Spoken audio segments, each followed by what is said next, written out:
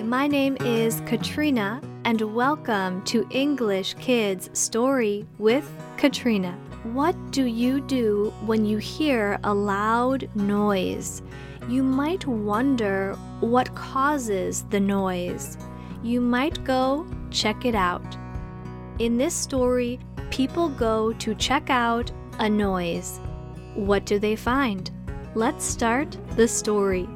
The noise in the mountain. There is a town next to a mountain. The town is small, and the people who live there enjoy the small town life. When they walk around the town, they see other people they know. They like to stop and say hello. Almost everyone knows each other in a small town. One morning, people are busy, as usual. Some people are going to work. Some people are shopping in the market. Suddenly, they hear a loud noise. Boom! The people stop what they are doing. They stop going to work. They stop shopping. They turn to each other and say, "Did you hear that loud noise? What was that?" They hear the noise again. Boom. The people walk outside. They walk out of the businesses. They walk out of the stores. They stand on the street and look around. They hear the noise again. Boom. The loud noise is coming from the mountain. The people in the town talk about what to do.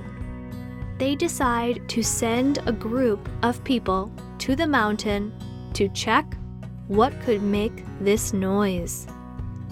Many people want to go with the group. They want to know what causes the loud noise. The group goes quickly to the mountain. They hear the noise again. Boom! It's so loud. They are close to the mountain now. They hear the loud noise again. Boom! They jump up because the noise is so loud. Then they see a shadow. Something is coming out of the mountain. They look closer. The shadow is big. But they see only a small mouse. The small mouse runs out of the mountain. Then the mountain is quiet. The people don't hear the loud noise again. The people laugh. They are so relieved. It's only a small mouse. The end.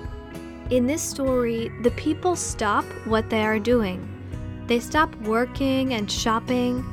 They go to find out what is causing the loud noise. But it's only a mouse. It's much ado about nothing. I'm Katrina, and this is English Kids Story with Katrina. You can read the stories on my Facebook or website, englishwithkatrina.com. Thank you for listening.